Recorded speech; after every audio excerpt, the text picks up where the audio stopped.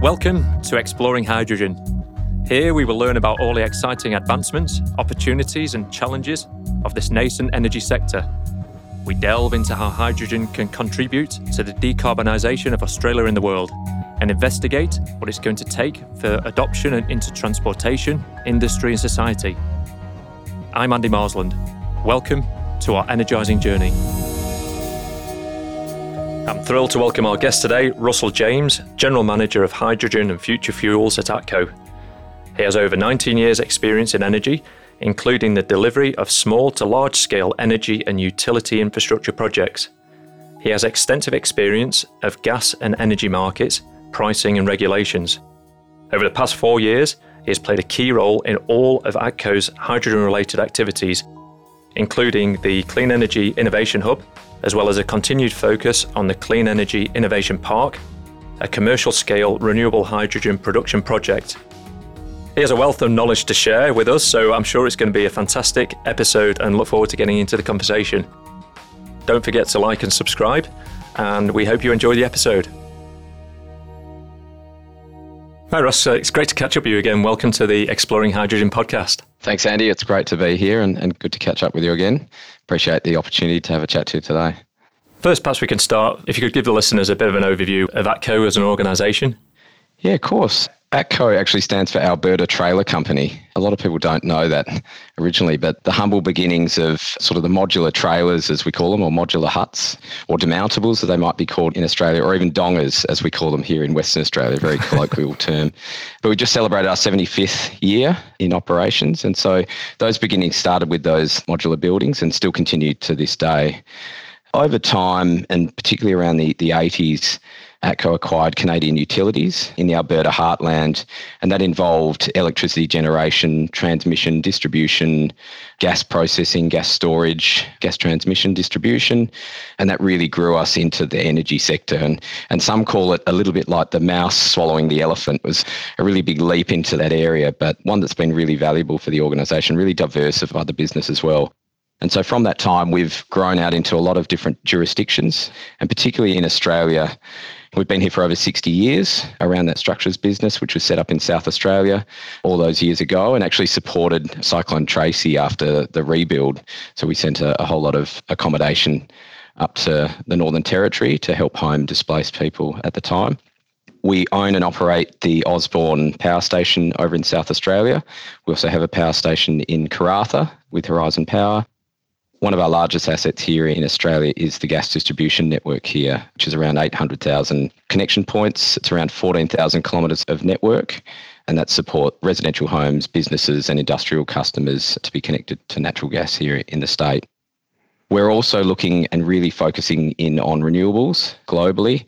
We've divested some of our coal assets that we're operating in Alberta and have really moved forward particularly in the renewable sector. And in Australia here, we're developing a 325 megawatt pumped hydro project in Bathurst.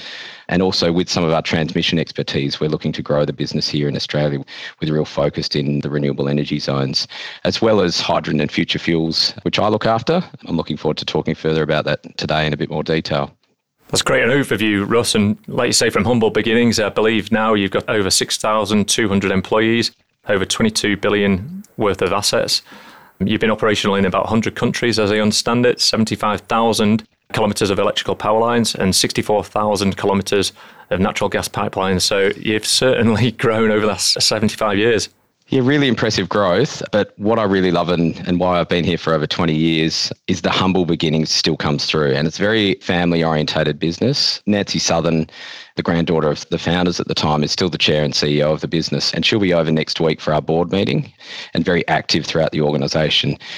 But we do what we say we're going to do, and that includes operating in the communities that we operate, supporting those communities and also supporting our employees in what they're doing. So that's why I love working for ATCO and continue to work here today. But it is impressive and every day is different, but we're working on different areas and different jurisdictions and it keeps it really interesting. That's great to hear. So hydrogen, let's perhaps first start with the Clean Energy Innovation Hub, which, if you could explain more, I believe it's a bit of a test bed for hybrid energy solutions, so integrating the natural gas, solar PV, battery storage and hydrogen production. Yeah, really interesting project, and one that was supported by ARENA, Australian Renewable Energy Agency here, and it's been in operation around 3 years. At the time that we were conceptualising the Clean Energy Innovation Hub, it was as a gas distribution network, and our main operation centre is in Jandakot. And we've used that area, and when ATCO acquired the gas distribution network here, we rebuilt our main office and centralised a lot of our operations down into that Jandakot site. And the first phase of that redevelopment, we really treated as an opportunity to showcase gas appliances and the use of gas in commercial, industrial, and also residential applications.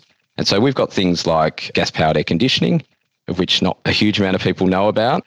But say for our main operations centre, we have 4 85 kilowatt Yanmar engines that cool the facility. It is a 24/7 operation down there. So our control room is located in that site. And so things like gas-powered air conditioning work really well in reducing the operations and maintenance and OPEX costs of our energy. You know, it's a huge part of the energy mix. And it's a lower emission standard in Western Australia, why we've got so much coal connected to the grid. But energy security, as you can think, is really important. With our control room operation down on site, we can't afford to have outages or anything else because we're responding to those 800,000 customers 24/7, 365 days a year. So taking on that test bed of showcasing gas technology, we wanted to look at the role of gas distribution networks more broadly into the future. And so we set the site up when we did a second phase redevelopment, and that was all our operations centre. We actually have a training facility down there, which is a registered training organisation where we train all our operatives that operate the network and construct the network and maintain the network. And more recently, also, we run some hydrogen courses, which is pretty exciting. With the hydrogen that we've got on site, we're able to do so. So to continue on with that test bed approach, we decided to put more solar panels than we required our energy load. We have around 100 kilowatts of electrical demand at any point in time. And so we chose to put 300 kilowatts of solar onto the rooftop. Now that simulates similar to what you'd see out on a electricity network. There's a lot of rooftop solar coming into the network. That rooftop solar is producing at a time that most people don't need the energy. And so what can we do with that excess solar to allow more solar to be installed and converted into something that can be used outside of that period? So in peak times when people are coming home, switching on their cooking devices or taking showers, it's a way that we can store that excess renewable as another form. And so firstly, that was into batteries. So we put 500 kilowatt hours of battery in. And the aim of those batteries are we run the site overnight with those batteries. We charge them up. So if you imagine the duck curve, and most people will be familiar with the duck curve, but that's essentially, the inflection of the produced renewable versus the demand. And so you get these issues of needing a lot of power outside of the time when solar is being produced. So you need storage to be able to do that. So solar is one way. So those batteries deplete overnight. Now, what happens in the morning, we have about 40 kilowatts of load. As the sun starts to come up and people start to come into the office, we still have excess power as that solar ramps up. So we recharge those batteries and say by about 10 till 2, which is really when the solar is humming along, we actually fire up a 200 kilowatt electrolyzer and convert water and split that through, obviously, a proton exchange membrane electrolyzer, which is what we have down on site, into hydrogen gas and oxygen. Now, at the moment, we don't capture the oxygen, we just disperse it to atmosphere. But what we do is we capture that hydrogen at 30 bar into a carbon steel vessel. And what we were doing when we first started it up over 3 years ago was blending that in through an ATCO design blending skid into all those gas appliances that I spoke about before. So gas-powered air conditioning, hot water, cooking, and also through all the pipe, materials, meters, fittings that we'd find out onto our network. So as a test bed, it was a really important step to showcase gas distribution network's ability to handle renewable gases such as hydrogen and not being able to, or not really needing to change any appliances. So at 10% levels, we proved that was able to be done. So that was the first part of the Clean Energy Innovation Hub, in really demonstrating how in a real world example behind the meter, this is what could be the art of possible into the future of networks supporting networks. Fantastic. And what were some of the biggest learnings then as you went through that process? I suppose some of the learnings was procuring an electrolyzer was different at that point in time. When we were buying a 200 kilowatt electrolyzer, you couldn't go down to Bunnings and buy one off the shelf. So it was always different procurement practices around getting some of these. The integration of it was really important. and particularly some of the regulations and standards, and bringing the technical regulator along as well. Even connecting some of these things to an electrical network was different. Western Power and others hadn't seen these sorts of things before. So you really had to work hand in hand with the utilities and technical regulators to get through this process. And that's an important step in having a real world example to work through so that future projects can also benefit from that, and we can really expand the industry. How far have things been taken from the regulation perspective? Have the regulator sort of brought on board the suggestions that you've taken to them through going through this process? Yeah, we've got a really good relationship with Building and Energy here, and DEMERS as well, that look after the regulations. And that is really having a collaborative approach to these projects. It's an important step for moving hydrogen forward here in Western Australia, but also in Australia. And so the next step in the project, and one we can talk about a little bit further, is a blending project which takes it out from behind our meter, and then we're actually blending out into the streets around the Jandakot area, and we're blending to 2,700 homes and businesses around that area. And that step with the regulator was really putting together our business case, putting together our stakeholder engagement plans, and making sure that our customers are comfortable with the testing that we've done. And so is the technical regulator, that there's going to be no impact to appliances, no impact to calorific values and charging. And these are all important parts to do as we try and increase the amount of renewable gases coming into the network. What percent was it blended into the network at, and what percentage do you think you can get up to? Yeah, good question. So at the moment, Andy, you'll hear a lot talked about 10% here in Australia particularly. Most of that is bound by what the appliances can handle or what they're tested for. The gas distribution network of yesteryear, before we had the North West Shelf and on and offshore gas reserves, was made through coal gasification. For some people that know, that has a really high hydrogen content. And so there's some jurisdictions still around the globe, such as Hong Kong, that are running on 50%. That's that Towns gas we talk about. So it was a manufactured gas. So really high hydrogen content, and those appliances, and we've actually got a bit of a museum piece down at Jandakot to show the appliances of yesteryear, were able to handle those higher levels. Now that really comes down to the burner tips or the appliance and what that's been tested to. So currently appliances as part of the standards are tested to 13% hydrogen content. So with a bit of an engineering factor in, we talk about 10%. In the UK, they're testing it at 20%. In Canada as well, we've got some blending projects in Fort Saskatchewan that's currently doing 5%, but that can also do 20% under those levels. So the two aspects are, what are the appliances tested to today? And then what are the gas quality allowances for hydrogen into it? Now the gas quality allowances can be changed. And so that's just a legislative process.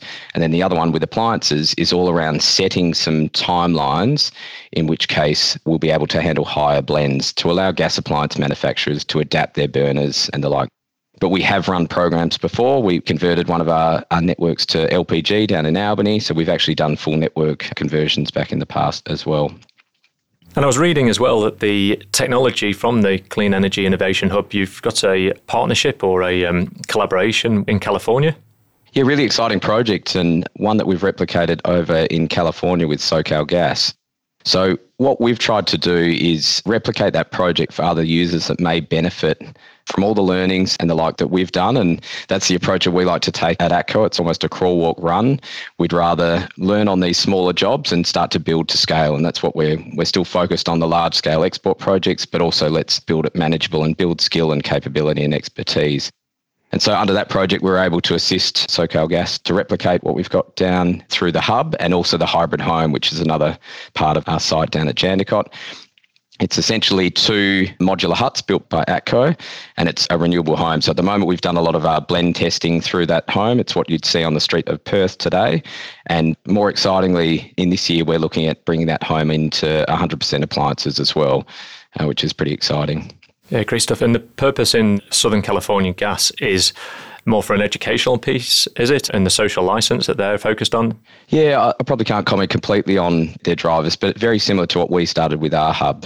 You need to be able to showcase this to potential users, customers, to the technical and safety regulators as you go forward. So I think it's a really important step to continue to do that. Of course, when we started the project, it was pretty exciting to have a project in California, and then COVID struck.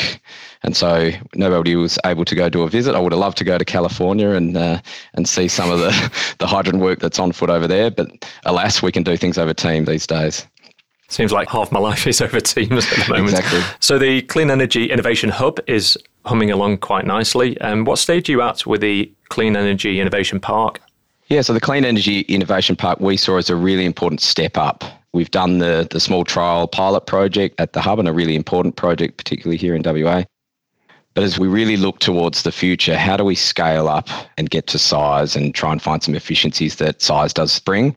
It's interesting at the time, 200 kilowatts seemed like a very large electrolyzer at that point. This point in Australia, the largest electrolyzer we've got is a 1.25 megawatt over in South Australia. So our leap to now 10 megawatts, and we've seen some projects be landed in the 10 megawatt range, up with Yarra Fertilisers, and AGIG is also working on a 10 megawatt project over in Victoria.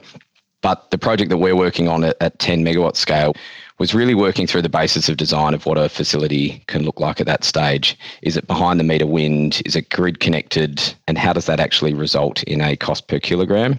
The production of that site's around 4 tonnes per day capable.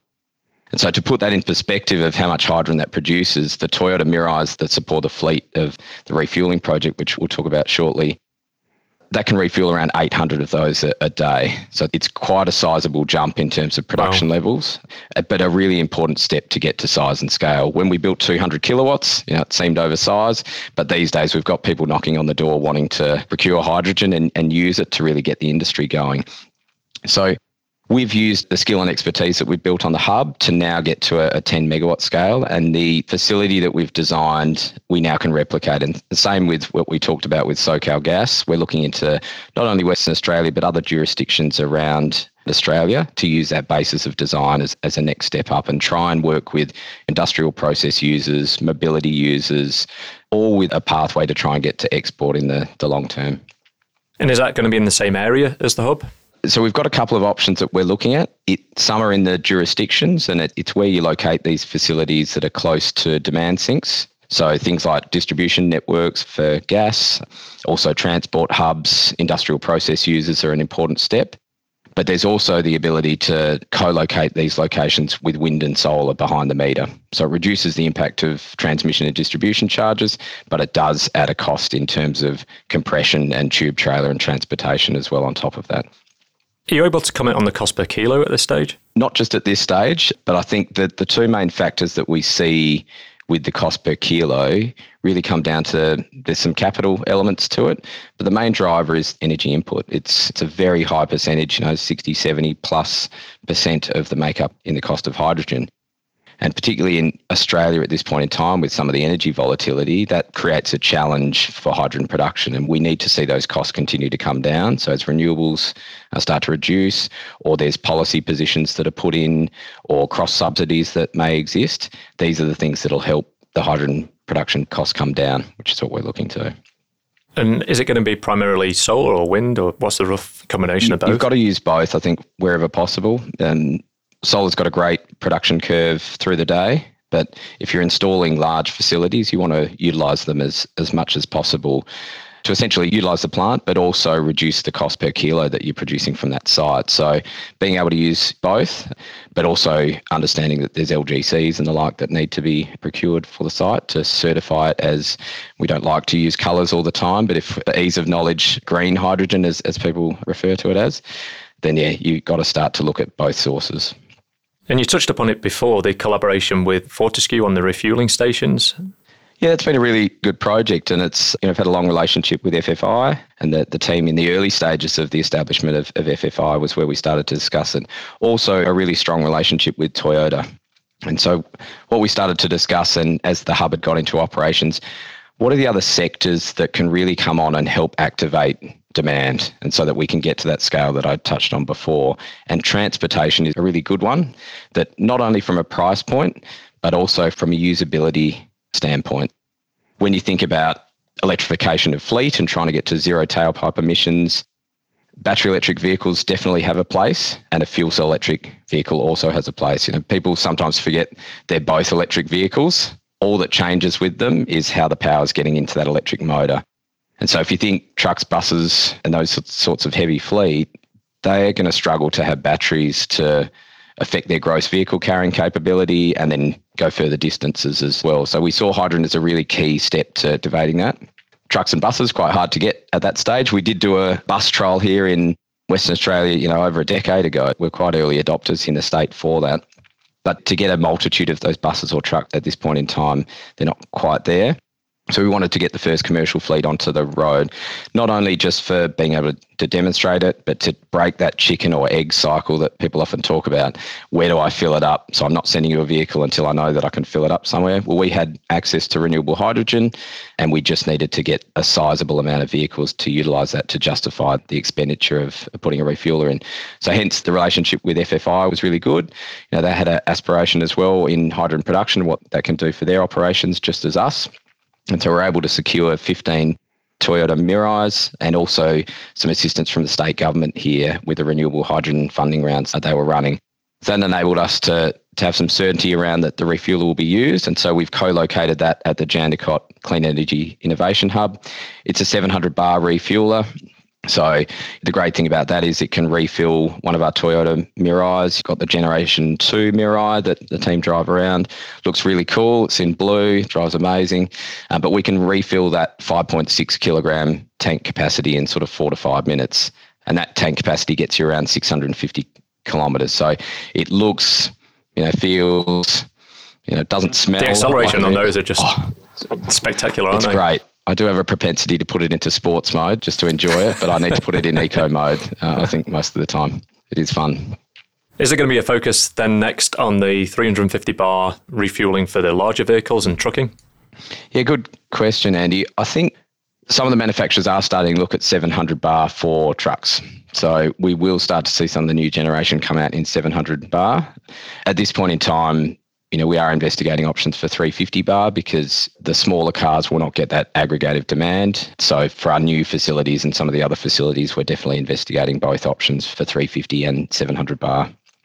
And to take a step back, do you know where those pressures actually sort of came from? Or, how do we kind of end up with 700 bar for cars and until this stage, sort of 350 for trucking? The way I put it too is space.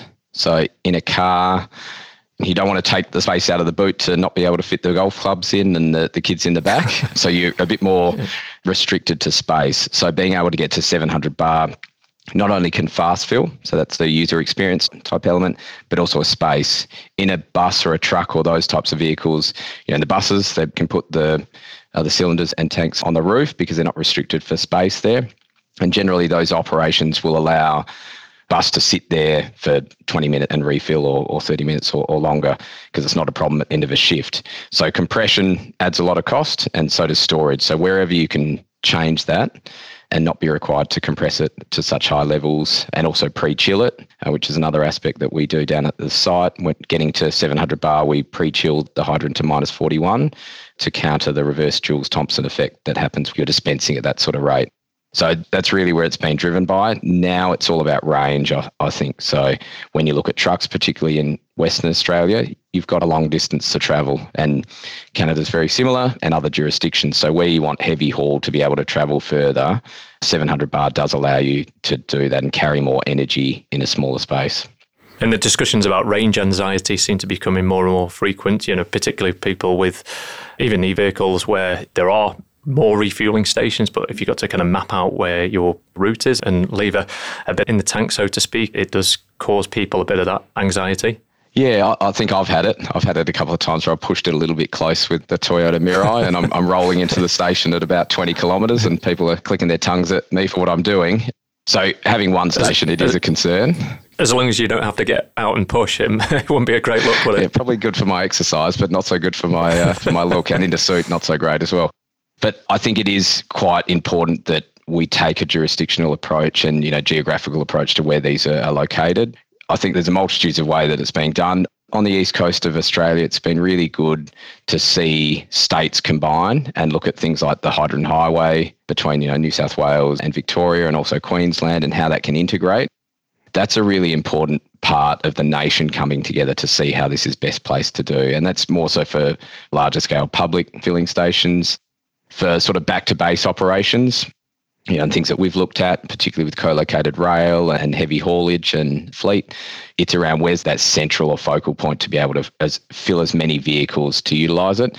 what's their range they do each day, and when do they return, and what's their filling cycle and the like. And they're those important things that we like to do to work through with customers that are looking to decarbonise their fleet operations. We've got a lot of knowledge in how to design systems and look at the compression, look at the storage, look at how you want to fill the vehicle, how frequently you need to, how many you need to do back to back. They're all those things that we like to work through to find an optimised solution for customers. And the same way looks at how you do a larger fleet rollout across Australia. Perhaps if we can zoom out and look at things on a global stage, and you've seen, or you've kind of touched upon the work that you've been doing in Fort Saskatchewan and California. Can you comment, or can you talk about where Australia sits, what we're doing well, what we need to kind of catch up with other countries, and anything that you think could be taken advantage of from other countries and brought to Australia? Yeah, there's a lot that we can take globally. I think support for the industry at this point in time to break through some of the bounds of things like price is a really important step. And so around the globe, you see, say, for instance, Canada, there's a clean fuel standards and sort of carbon pricing mechanisms that ratchet up over time to even sort of around $170 a tonne by 2030.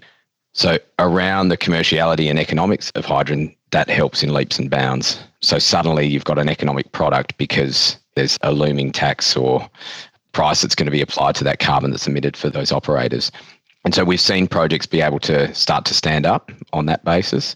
You know, you look at the Inflation Reduction Act that's happening over in America as well. In the US. The US, that's huge. That's huge for the industry in reducing that price. There's a lot of talk about $2 to $3 per kilo, but without some of these mechanisms in play, it's quite challenging to even get started because of some of the cost that's implied with renewable hydrogen or even blue hydrogen with sequestration that we've got.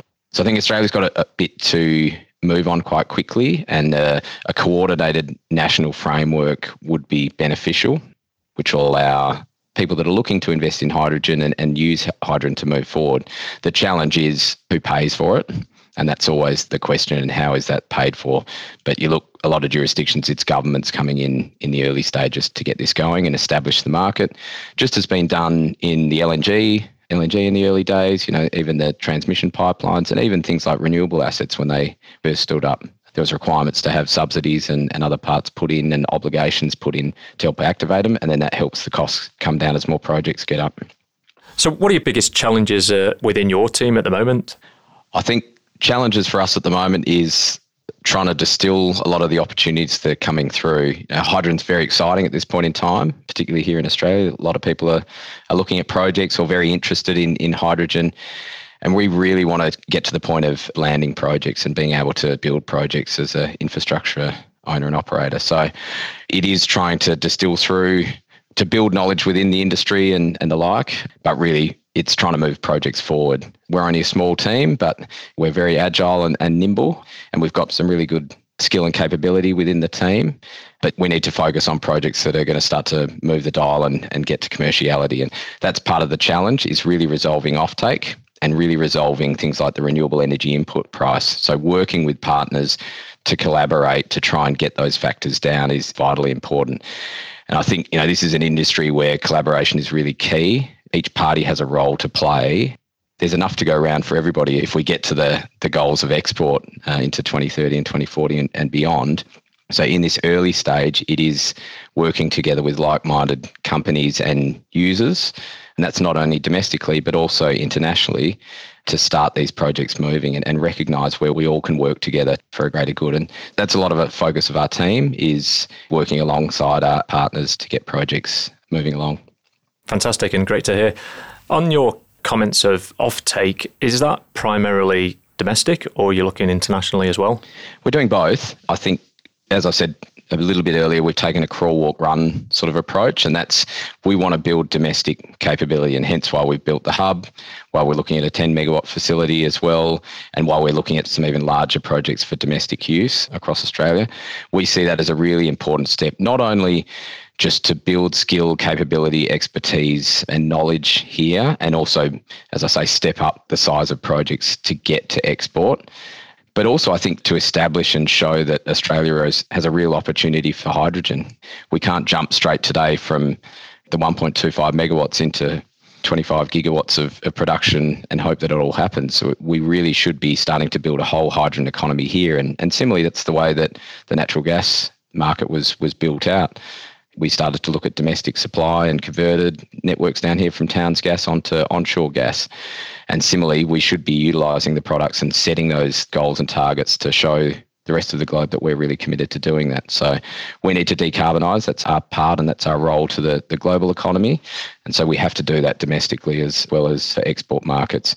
So for export, we're definitely looking at export scale projects and the timing around those. Globally, geographical locations have their own advantages. In Canada, very low cost gas, geological formations. We operate salt caverns for storage as well, and we're also doing carbon sequestration over there. So more of a blue approach. We like to talk about carbon intensity more so when it comes to hydrogen.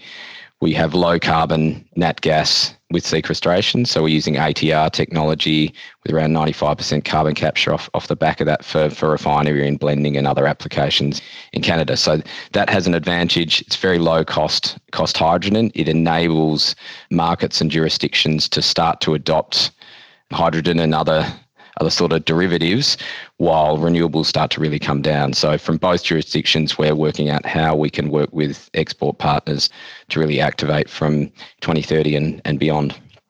Is that the collaboration with Suncor Energy that you're referring to there? Yeah, so that's a domestic project. That's been a really great collaboration with Suncor, and that's the project. So it's ATR technology, around 300,000 tonnes per annum with carbon capture and salt cavern storage.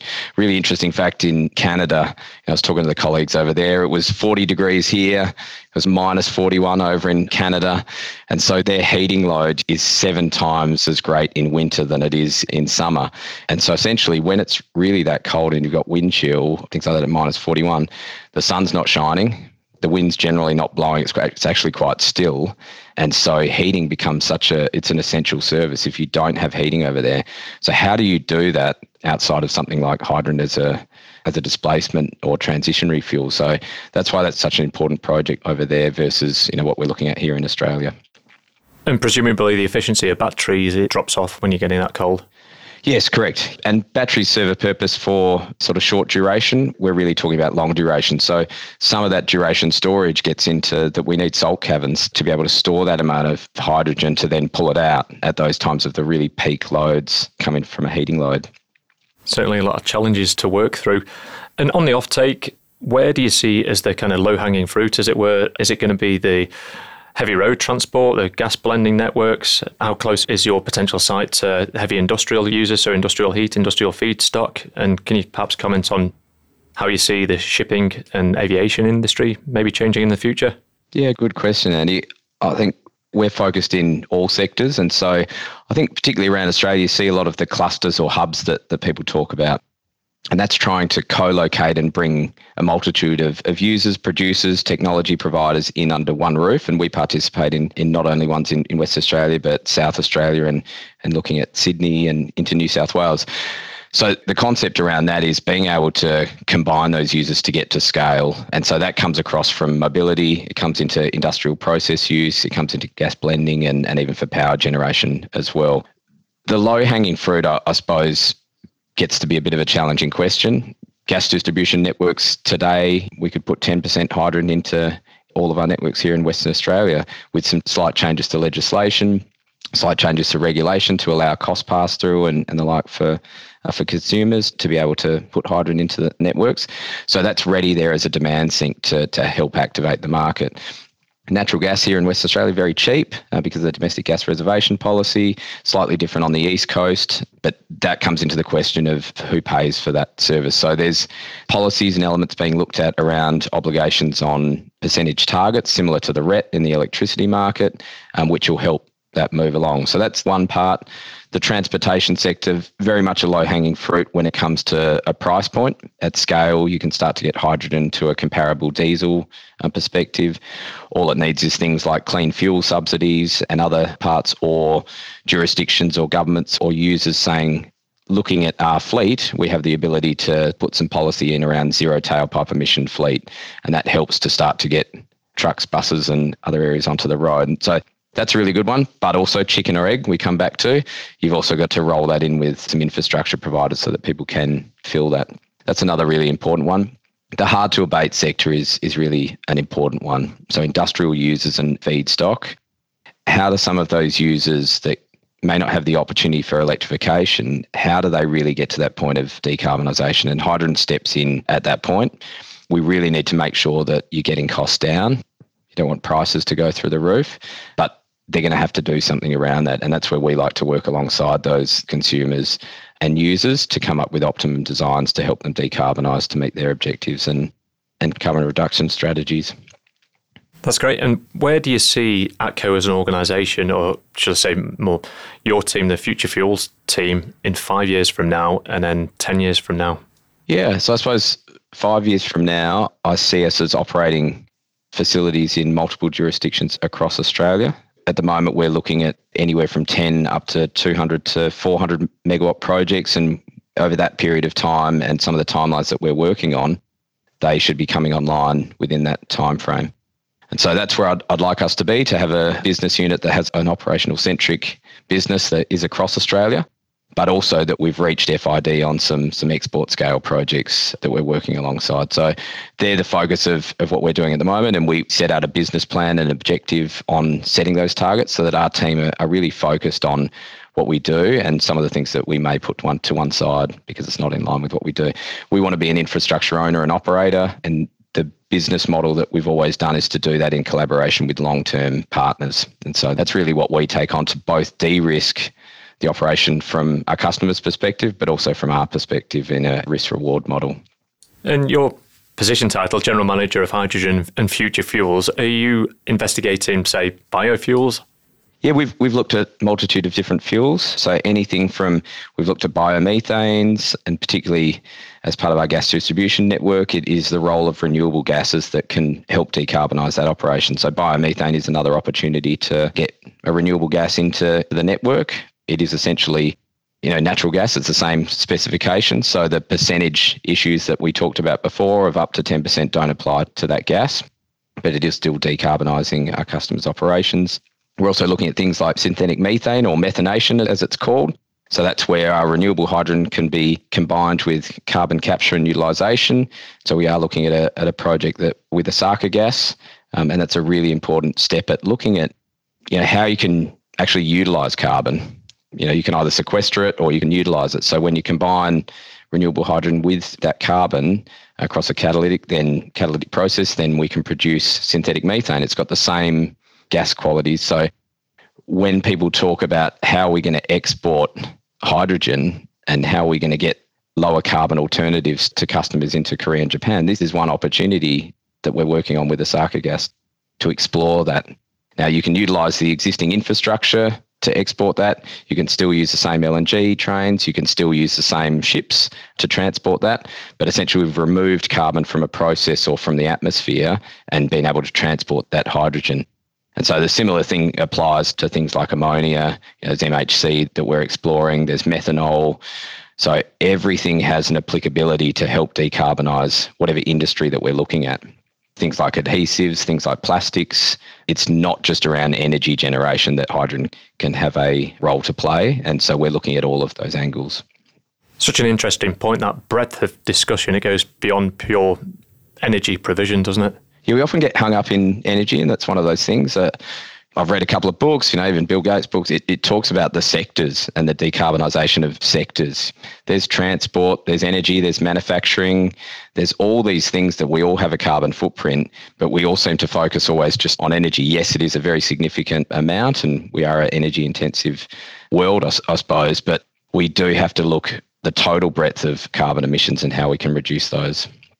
Have you got any parting comments to share with the listener base?